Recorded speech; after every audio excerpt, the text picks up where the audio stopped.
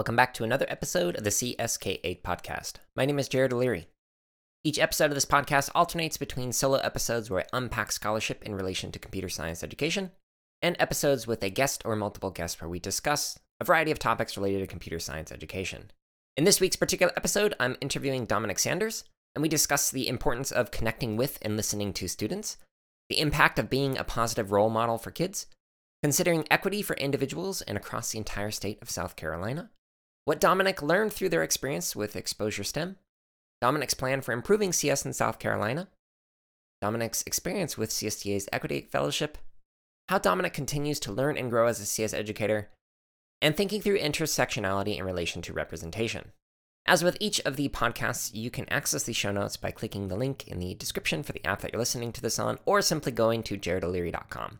Inside the show notes, you'll find some links to many of the topics that we're discussing, including some other podcasts that I mentioned, or to learn more about something like the CSTA Equity Fellowship that we mentioned at the end of the podcast, or to even connect with Dominic on Twitter or LinkedIn. At jaredoleary.com, you'll also find hundreds, if not thousands, of resources that are relevant to CS educators, including free lesson plans that I created for Boot Up, and some presentations, publications, etc. that are relevant to CS educators. All of it's free, so if you enjoy it, I just ask that you might consider sharing it with somebody else. And if you enjoyed this particular episode and want to recommend a guest, including yourself, or do you like to potentially partner on some future grant collaborations, feel free to click the Contact Me button on my website, as I'm always interested in collaborating and learning from others. But with all that being said, we will now begin the interview with Dominic introducing himself. Hello, everyone. My name is Dominic Sanders. I am the current computer science state supervisor for the state of South Carolina. Prior to this, I was a computer science educator in Nashville, Tennessee, and I am also a CSTA, so Computer Science Teacher Association Equity Fellow. And I'm originally from St. Louis, Missouri. Can you tell me the story of how you got into computer science education? Ironically, my dad actually has a computer science degree, but it really wasn't until probably around the sixth grade, I was a part of the National Society of Black Engineers. So they had a pre-college initiative, formerly known as like NSBE Junior. So just being in that program and being around like-minded individuals kind of sparked my interest into the field of just like computer science and engineering. So even though I was kind of exposed to it at home, but when my dad used to talk about it, it wasn't really that cool because I was like, no, Dad, like definitely not. People are going to think I'm following your footsteps, and we're total opposites, but ironically, I, pursued computer science. But yeah, it wasn't until I really got into that organization and really got my feet wet with like programming and everything else that came along with it. And what made you decide to go into CS education rather than just CS? So actually, that was in college. So I was always tutoring, doing a lot of extracurricular activities. I was always like being around people, and then like everybody's like, oh yeah, you're very good at like explaining things, and you're very good, like because of you, like I, did better in math, or because of you, I thought about you, and I really want to now pursue computer science. So I just felt like it was like an easy segue. And then also, I think the light bulb went off one time when I was at church when my pastor was talking about like finding your passion. He was like, it's your passion when like you try to like steer yourself in like other directions, and then like you eventually end back to like where your passion is. But then sometimes you don't even recognize this. So you go on another tour, another avenue, and then you end up back in it. And I was like, that's the light bulb right there. So then I'm just stuck with it. Now, I've had a lot of moments in my educational journey that have had like a profound impact on me, whether it was positive or negative. I'm curious if you could tell a story of an experience that you had in education that had an impact on you. Oh man, I've had so many. I think some of my favorite experiences, I guess, like changing the narrative of what a African American male can do. So when you think about like the field of education, there's not a lot of us, like the 2%. Everybody always talks about the 2%. And then like when you throw in the like I'm teaching like computer science, it all, makes it even that much smaller.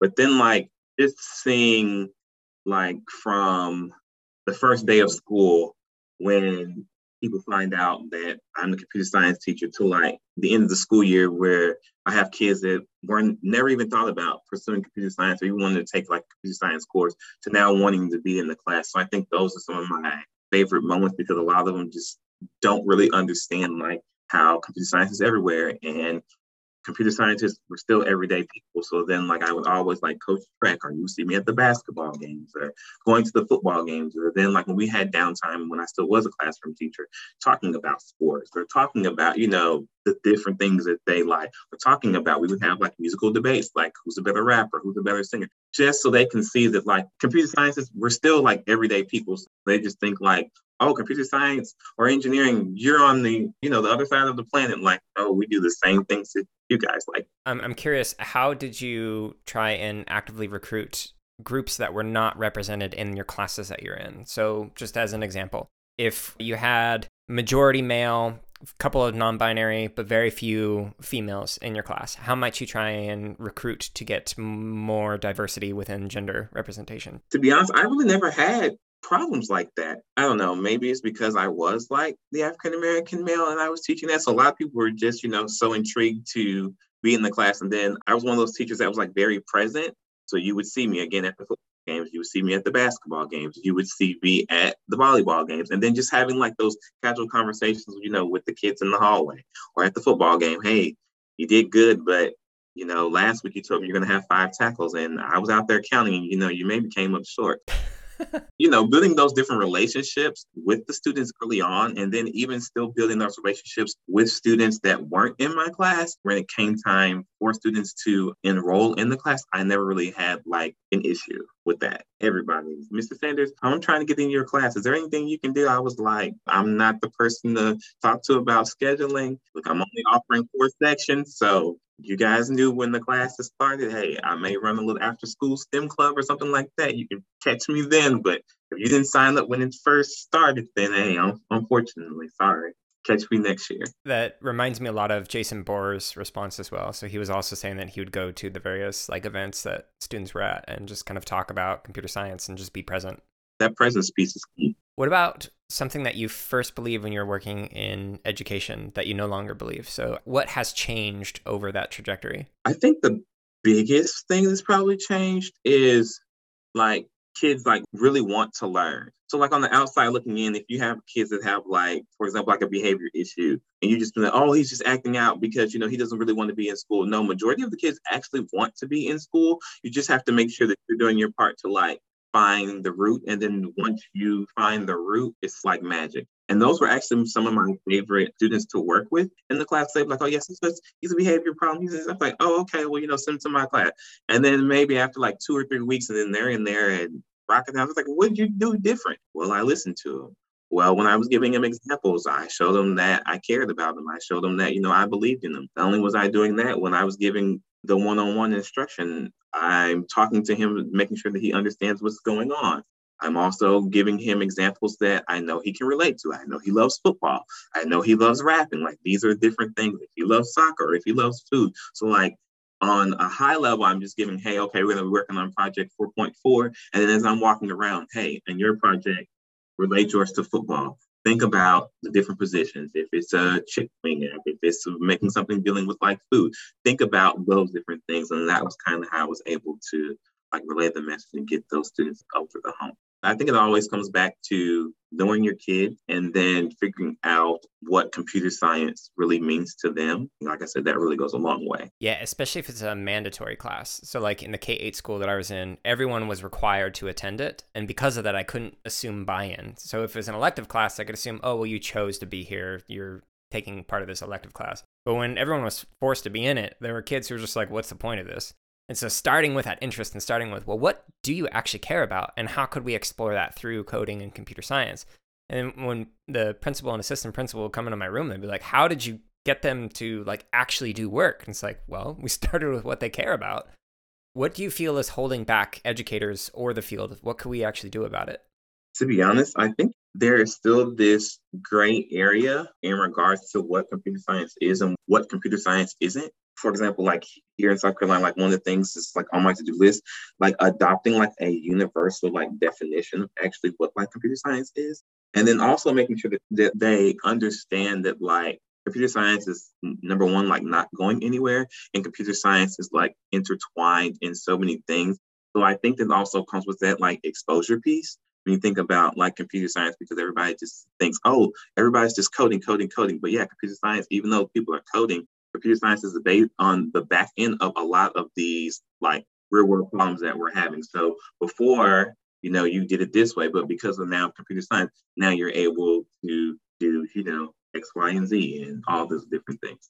So when I was reading your CST Equity Fellows bio, I saw that you had on there a favorite quote of yours. And so the quote is, "You can be what you can't see." So I'm curious, why is that one of your favorite quotes? I'm a firm believer of that because it's hard sometimes, like depending on like where kids like grow up or where you're exposed to, for them to like reach for the stars if you don't have like that champion or have somebody to, look up to that looks like you or you can relate to. So I think for me, like that was another reason why I went into education because like you always hear, oh, well, there's not a lot of African American men that are pursuing teaching. Or when you're looking at the minority numbers to get kids to computer science and engineering, they suck. But nobody ever talks about like you can give the kids resources.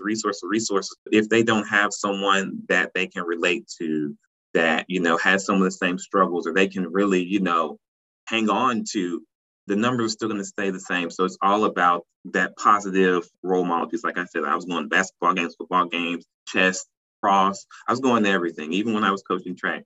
I'm a little older than the kids. I may not run, all the 400s with you, but I'll still get out there and, run a few with you. Because then over the years, like kids will be like, oh, yeah, well, in practice, like Mr. Sanders, oh, he's going to push us because when we're at the meet, that's the mind frame that we have. Like if Mr. Sanders catches us, it doesn't count. If I do bad thing, Mr. Sanders is going to be like, oh, yeah, that didn't count. That didn't count. So run it again. That's all about, just like that exposure piece and just being like that positive role model. I think that goes a long way when you have somebody, hey, I do actually know an engineer. I actually do know a computer scientist, or I actually do know a doctor or a lawyer.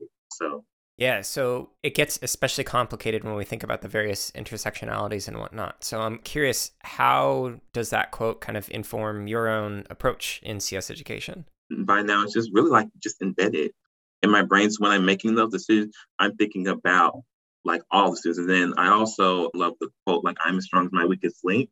So making sure that like, hey, now that I'm in this supervisor role, this county may have all the resources, but if this county doesn't have, resources to get them over the finish line, the chain is still broke. That's kind of how I, approach things. Like even when I'm talking like different like curriculum providers, hey, I know you're sure very aware of this like pandemic. So how accessible is your curriculum on a smartphone? It doesn't have to be the best, but I know that some kids do not have internet. All they do is have a cell phone. So can they still access it on, a mobile phone or stuff like that? So I try to think of everything as this holistic approach. I also have like pictures on my desk of like different students that I've met over the years. And that also kind of keeps me like in that mind frame because I've worked at schools where kids were taking a bus to get to school. And it wasn't like the regular bus. They're actually taking like the city bus. They're coming 40 and 50 minutes, just to get to school, then take another 40, 50 minutes just to get home. So how can I make computer science equitable for this child? How can I make it equitable for this person? How can I make it equitable for the individuals in the rural areas? How can I make it equitable for the individuals that are at schools that really want to learn computer science, but unfortunately their school doesn't have all the resources? So what am I going to do to make sure that those kids still have a fair chance at pursuing just computer science education as a whole? So how did that lead to founding the Exposure STEM? Again, just tying back to the lack of African American males in like the school system and then like computer science. So I knew that I was only one person. And then of course, being in the school setting, you all know that there are different like, I guess like do's and don'ts, like rules and regulations as far as like curriculum and how things need to be taught and things that you have to get done in the school year. So like starting that was like my way of kind of like removing that boundary and trying to reach as many students as I possibly could. If you were to give like the elevator pitch, what is Exposure STEM? So it's a STEM-based nonprofit, and it's just to equip, empower, and expose underserved students to pursue fields of STEM. And through your experiences, like working through Exposure STEM, how has that kind of informed your own understandings of CS education? I feel like it's helped me understand more on like the needs and like the needs of the students and also like the needs of like parents, because a lot of parents know that computer science is here, but they don't know like how do I get my kid connected? Not only do you have to get the kid connected, how can you also support the parent in order to get the kid connected. Because again, like parents know that like computer science and engineering is here, but like we're not taking out the time to say, hey, this is what it is. These are the different languages. These are the different resources that we have. These are the different scholarship opportunities. It helps because, of course, even though there are teachers, you also want to get that parent buy-in, because that parent buy-in is, crucial as well too, to make sure that you're getting those desired results that you want to achieve. Yeah, and having that ability to speak to somebody who can like guide in some way, like that was something that I had seen missing for a lot of students. Like, hey, if you really want to be able to do A, B, or C, you need to take a look at the steps X, Y, and Z in order to get there. And just having somebody who's been there, done that, is very beneficial.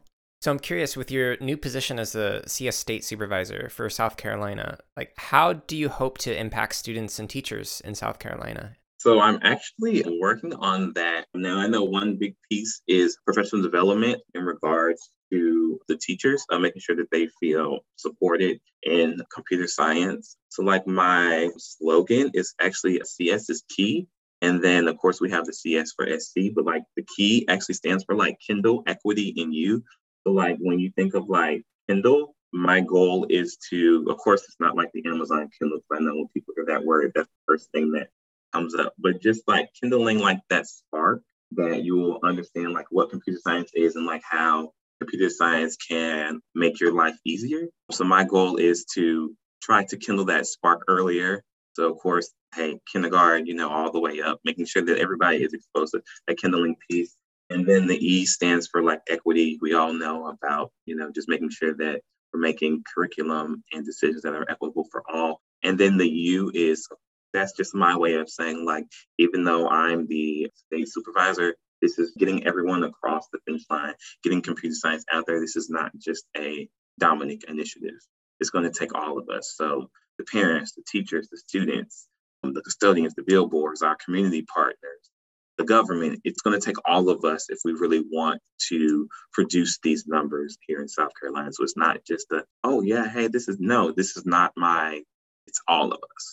Yeah, so I recently read a KPOR CSTA joint report on like the status of CS teachers across the nation. And so one of the interesting stats, I forget what it was, but it was like maybe 40-ish% of teachers didn't believe that we needed to talk about equity in CS classes. So I'm happy to hear that it's a large part of the three pieces that you're talking about. I'm wondering, what recommendations could you give to CS educators around equity and inclusion? If they haven't checked out anything that the KPOR Center is doing, I read a lot of their findings. They're very informative. And then also, if you aren't involved with CSTA, make sure you get involved with CSTA. CSTA, they are amazing. I'm not saying that just because I'm an equity fellow for them, but they have so many different PDs. Probably like every 2 weeks, it seems like, because they're always putting on different events to help you understand the purpose of equity, whether you feel like you're an equity champion or don't know anything about equity. They have different workshops to help you navigate that journey. And then even if you just want curriculum help or, just how to be a better computer science teacher. And of course, you also get a chance to interact and network with other CS teachers, which is so beneficial because, like I said, I was a former computer science classroom. So unfortunately, there are a lot of PD sessions that happen throughout the school year that CS teachers or just CTE teachers in general have to go to. And you're like, why am I in here? Like, this doesn't pertain to anything relevant to my classroom. So yeah, CSTA, they do a very good job of like, you're able to meet other teachers. And you're like, oh, I may only be the only CS teacher in my school or my network, but I'm not alone because it's the same feature that somebody in California is having, same thing somebody in Oakland is having. So it's not just me thinking, I'm crazy or I'm just on the island. It's other teachers that are going through what you're going through or have already went through it. And hey, you don't have to go through it by yourself. These are different resources I use to get over it and make it work. So yeah, and so you mentioned the Equity in Action Fellows. So at the summit, I believe you were, if I remember correctly, engaging in an interview with Kamal Bob. Mm-hmm. And so you were a big part of the summit itself. So if people haven't been to it, I highly recommend it. It was really good. But I'm curious, how did you get involved with the summit, being a fellow? So if teachers are like, okay, that sounds great, but what do I need to do in order to actually become an equity fellow? Yeah, so At the end, I'm sure I'll have like my LinkedIn profile and Twitter handles and all of that. But then just check out the CSTA Equity website. I believe the applications will be going out in June. I encourage everyone to apply.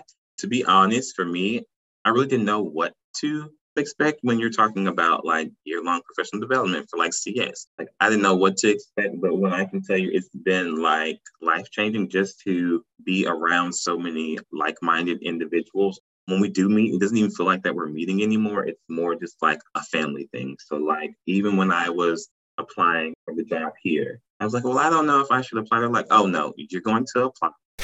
Give me the call. Like one of my good friends in there, Lily, she's like, if you need help, I will help you through the application. Then when I made it to the final round, I actually called some of the equity fellows, was like, hey, this is what they're asking me to do. Who, has experience with it? It's like, oh yeah, I can help you with this. And then for this part, you can get help from this person, this part. So it's been very beneficial. And then even with my transition, some of them I talk to all the time, hey, how's the boot? Do you need anything? Let me know how I can support. I know I know you're adjusting to your new job, but you also have your equity fellow commitments. If there's anything I can help you, to speed up that process, let me know. So they have been, like I said, a tremendous support. So again, I would encourage anyone to apply because like, again, for me, I was hesitant to apply just because I really didn't know what I was getting myself into, but I am very grateful that I did. That's awesome. So if you're to look ahead, like if we were to fast forward like 5 years from now, and you're to think of like just a typical computer science class in South Carolina, if somebody were to walk into that class, like, and just observe what was going on, what do you hope that people would see, hear, or experience? Yeah, so I would hope that number one, like it's very like student driven learning. So like students are doing the heavy lifting and then of course collaboration. Also, I would love to see like curriculum that is like made for the students. So when you're walking in, if you are from like South Carolina, or even if you're not from South Carolina, you'll be like, you would be able to see different things that represent like South Carolina or represent like the different things like that the kids like. So if you go, hey, what are you working on? They could be able to tell you, hey, my name is John, and this is my mobile app. My mobile app tracks the amount of times my favorite soccer player, has hit or missed a goal, something like that. And it's like, yeah, I picked this because I love soccer. Or you go to somebody else. Well, I made a baking app because, I love to bake. Or somebody, hey, this is my app because I know the importance of computer science and I want to go to cosmetology school. I want to be a barber. So my app is centered around me going to barber school or something like that. So that's my goal for it. This is a generalization, but most of the teachers that I've seen who are kind of resistant to that approach tend to be older teachers, and they've gone through more traditional, like everybody's doing the same thing, going at the same pace at the same time. But the way that you described it really resonates with my own practices in the classroom, what we do with Boot Up in our professional development, what I recommend for any educators. Make it interest-driven, make it so that it's basically one-to-one in terms of if there's 30 kids in the class, they could be working on 30 different projects. But how do you help teachers see the benefit or move away from something they may have done for many years or decades? So I always tie it back to like meeting the teacher, like where they are. I know sometimes like we throw things at them. And then of course, if you're an OT, sometimes that does make you kind of like fearful of what's to come. So like kind of do it in like increments of baby steps. So for example, if a school already knows that like eventually this is going to be like their next computer science teacher, instead of just saying the next year, hey, we're going to be the new computer science teacher and they have to like completely learn it, like start throwing like mini lessons in there. So hey, once a month, I would love to see you incorporate computer science into what you're already teaching. And then that once a month may turn into once every 2 weeks. And that once every 2 weeks may turn into, mini lessons or a mini unit. And then just build your way up to, instead of just throwing some of those teachers that aren't comfortable with computer science. So they're like, you want me to do what? Like, I don't even know how to code myself, or I don't understand computer science myself. And now you want me to be like the subject matter expert on it. Like I said, just meeting the teachers where they are. Yeah, it seems like a very reasonable and scaffolded approach for like developing that ability to like facilitate multiple projects simultaneously. And I got that really from my mom because like my mom, she doesn't really like computers that much. So like when I used to have to like show her how to do things on the computer, I grew up with technology. So it's nothing for me to turn on the computer and, go here, here, here, here, here. So it'd be like, okay, mom, I understand I am moving fast. So let me slow it down for you.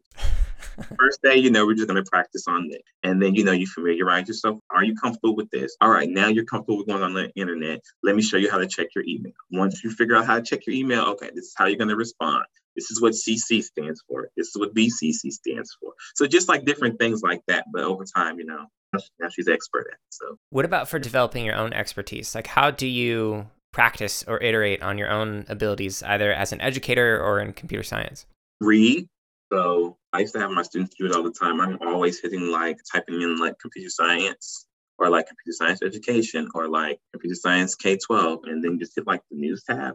That's the one way I like to stay abreast on things that are happening. And then, of course, like connecting with individuals on LinkedIn. LinkedIn has been very helpful. Figure out like, okay, these are like the who's who in like computer science education. These are people you need to follow. They're always posting like different things. And then, of course, being a part of like different computer science organizations like CSTA, where you're doing things at your local level or at a national level.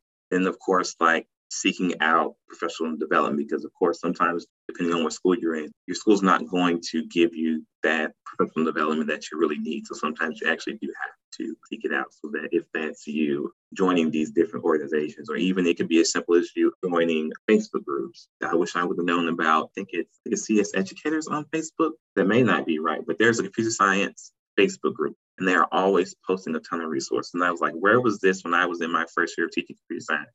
I was. And I was like, I was doing the best I could. But then I was like, man, if I would have known, that there was a Facebook group of all computer science educators, there were a lot of people in there going through the same things I went through, or other people that have already went through it. And I'm trying to think of like the scope and sequence and like the computer science trajectory for the high school. Somebody else has already done those different, like utilizing those different resources. And again, I was just out there like, oh, okay, well, So I've had the privilege of having some excellent mentors throughout my life in a variety of different areas. And one of the things that has been really beneficial about that kind of relationship is they're able to see areas that are opportunities for growth that I might not be able to see when reflecting on my own or looking in the mirror. So one of the hard things about being a CS educator, though, is you might be the only person in your school or in your district who really knows much about the field and knows anything in that area. So you can't really find that mentor who might be like in the room next door who can be like, hey, I think you could really work on A, B, or C. And like, here are some resources to help with that. So how do you kind of find your own growth opportunities or trajectories to go down with your own personal professional development? So I feel like I'm very like in tune with myself. I have like sticky notes. I write sticky notes all the time. And then I also always write in like my notebook. So I'm a firm believer always having like goals and plans. So of course I have like short term, long term, like 3-year goals, 5-year goals. So that's kind of like how I like assess things. But like even when I was in the classroom, at the end of the lesson, like as a teacher, you pretty much know like what you did well and like where you kind of like struggled at. So then like you're just taking notes on that. Hey, I need help with releasing the task, or I need help, getting them across this finish line. I need help addressing. I felt like, I talked about conditional statements well, but maybe I didn't. And then when you see the exit data and it shows that you didn't, okay. So then when you are like in these different Facebook groups or you do go look for mentors, hey, I need help with this. And then of course, now you got the power of Zoom, ways to record your lessons and let somebody else, listen to it and then be like, okay, yeah, this is what I did. These are the different tips that I can share with you on this is how I release my students to tasks. This is how I check for misconceptions and stuff like that. Yeah, that makes sense. So education is one of the fields that has a really high burnout rate. And I'm curious how you have been able to kind of like prevent that burnout and work through the pressures and demands of working in the field of education. So I enjoy running. I'm a part of Black Men Run. There was a little group that I used to run with weekly. Again, I just moved here to South Carolina, so I'll be doing that shortly. I also enjoy music, but then for me, what also helps prevent like burnout, I always like think about my student. Like I said, I have like pictures of my students on the desk. So that's, I guess, always thinking about like my why, like why I signed up for this, like in the first place. I know there's going to be like challenging times and, like hard trials and tribulations, but I always think about the student that, looked up to me as brother, uncle, dad, whatever it was, like, what would they want me to do in this situation? Think about the student that was busing 30 and 40 miles just to have a seat in my classroom, just so they can, make a better opportunity for themselves and their family. I always try to like toggle it back to my why. And then that kind of like keeps me grounded.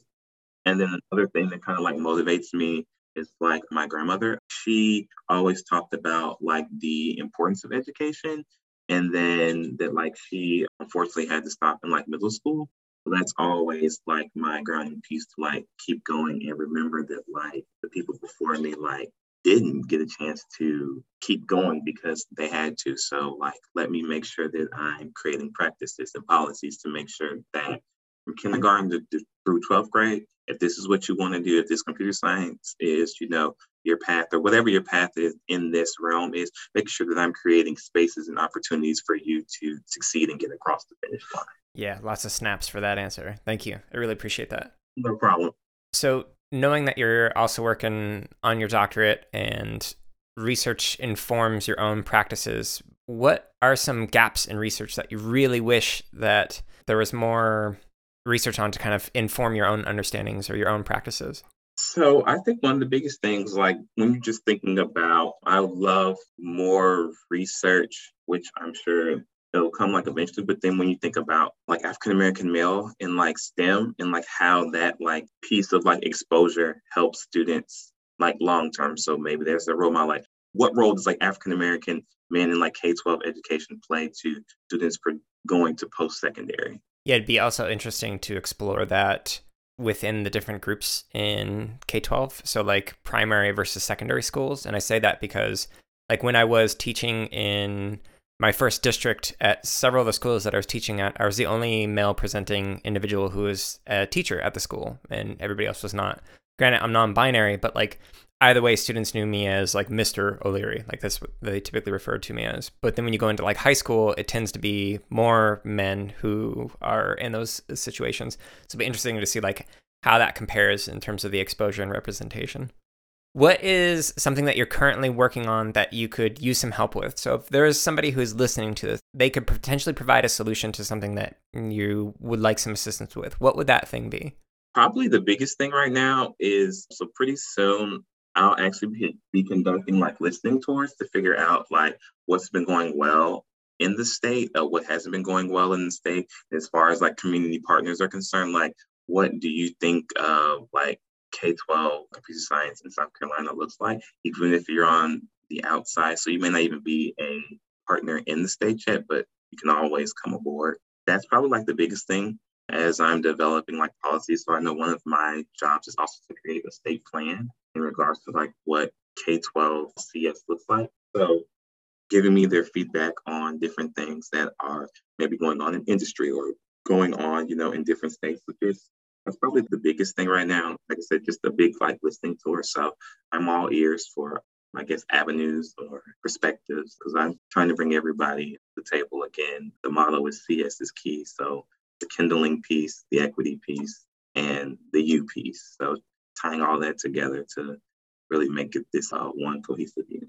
At the end, when you think about like in the upcoming years, like when you see like the different things that like South Carolina has done, it's not going to be like I've done that. No, we've done that. It took all of us that we've done that. Yeah, I like that. And if anyone who's listening to this at the end, we'll make sure that Dominic shares where to be able to connect with him.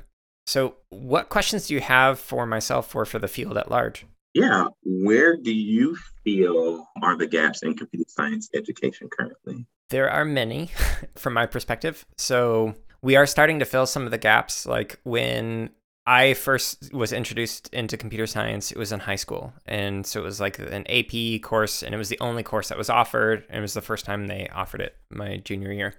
Before that, I didn't have any opportunity to do that. So one of the nice things is over the last like decade or so, it's become more common in the elementary and middle school space to have CS in there.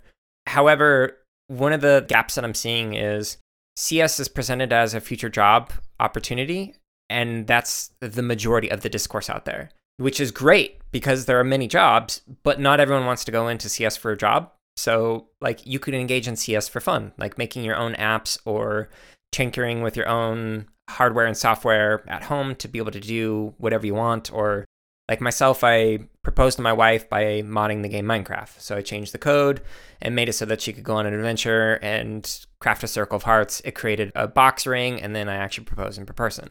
That was for fun, for leisure, etc. And I think that is a gap that is often not discussed because money isn't necessarily tied to it. So if we really do think that CS is for all, but not everyone is going to get a degree in CS or pursue a career in CS, then we need to talk about, okay, well, how can you use computer science outside of just getting a job? Again, nothing wrong with getting a job in CS. I think it's amazing, wonderful opportunities.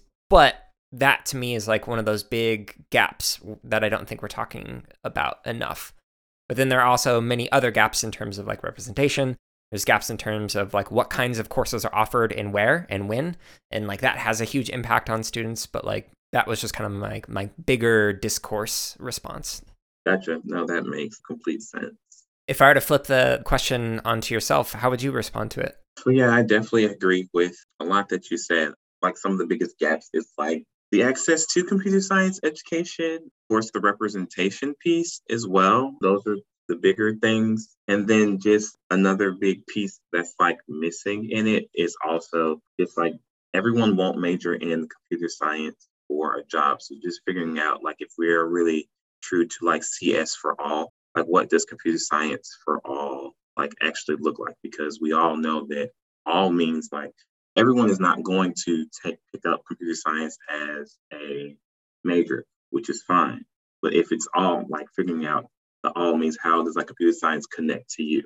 And I think we need to do a better job basically on how it impacts you. To kind of like elaborate on the discussion on representation, how do we expand upon the current small amount of representation that is evident within the field and also take into account the different intersectionalities with it? So like there's many more combinations of various identities that are often not discussed. And we tend to focus on like broad categories in isolation rather than talking about the intersections of those categories. So for example, I'm a white individual. So that is one broad category. But I'm also a non-binary individual. And so that is a marginalized category or underrepresented. And that intersection of the two is something that could be explored more and discussed. But it's often separate. So I'm either identified as white or I'm identified as non-binary, not necessarily the combination of the two. And those are just two of many things that make up the multiplicity that is myself.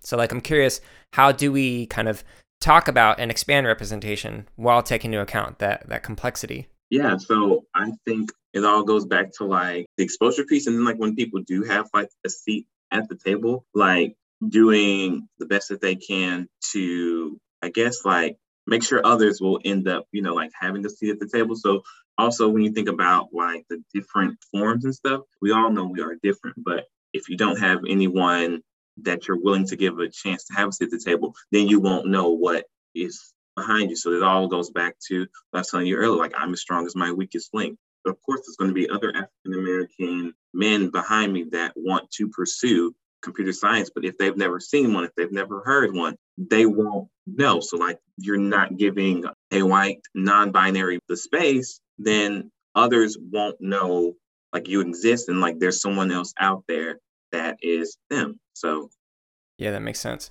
So where might people go to connect with you and the organizations that you work with? Yeah, so LinkedIn, I'm pretty active on LinkedIn, Dominic Sanders. And then my Twitter is _D_Sanders.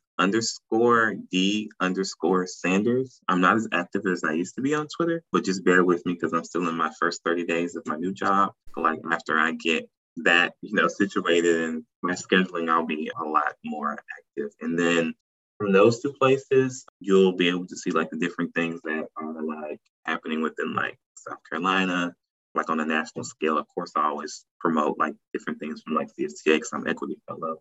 You'll be able to see like what's really happening in the CS world, and then we can connect from there. And with that concludes this week's episode of the CSK8 podcast.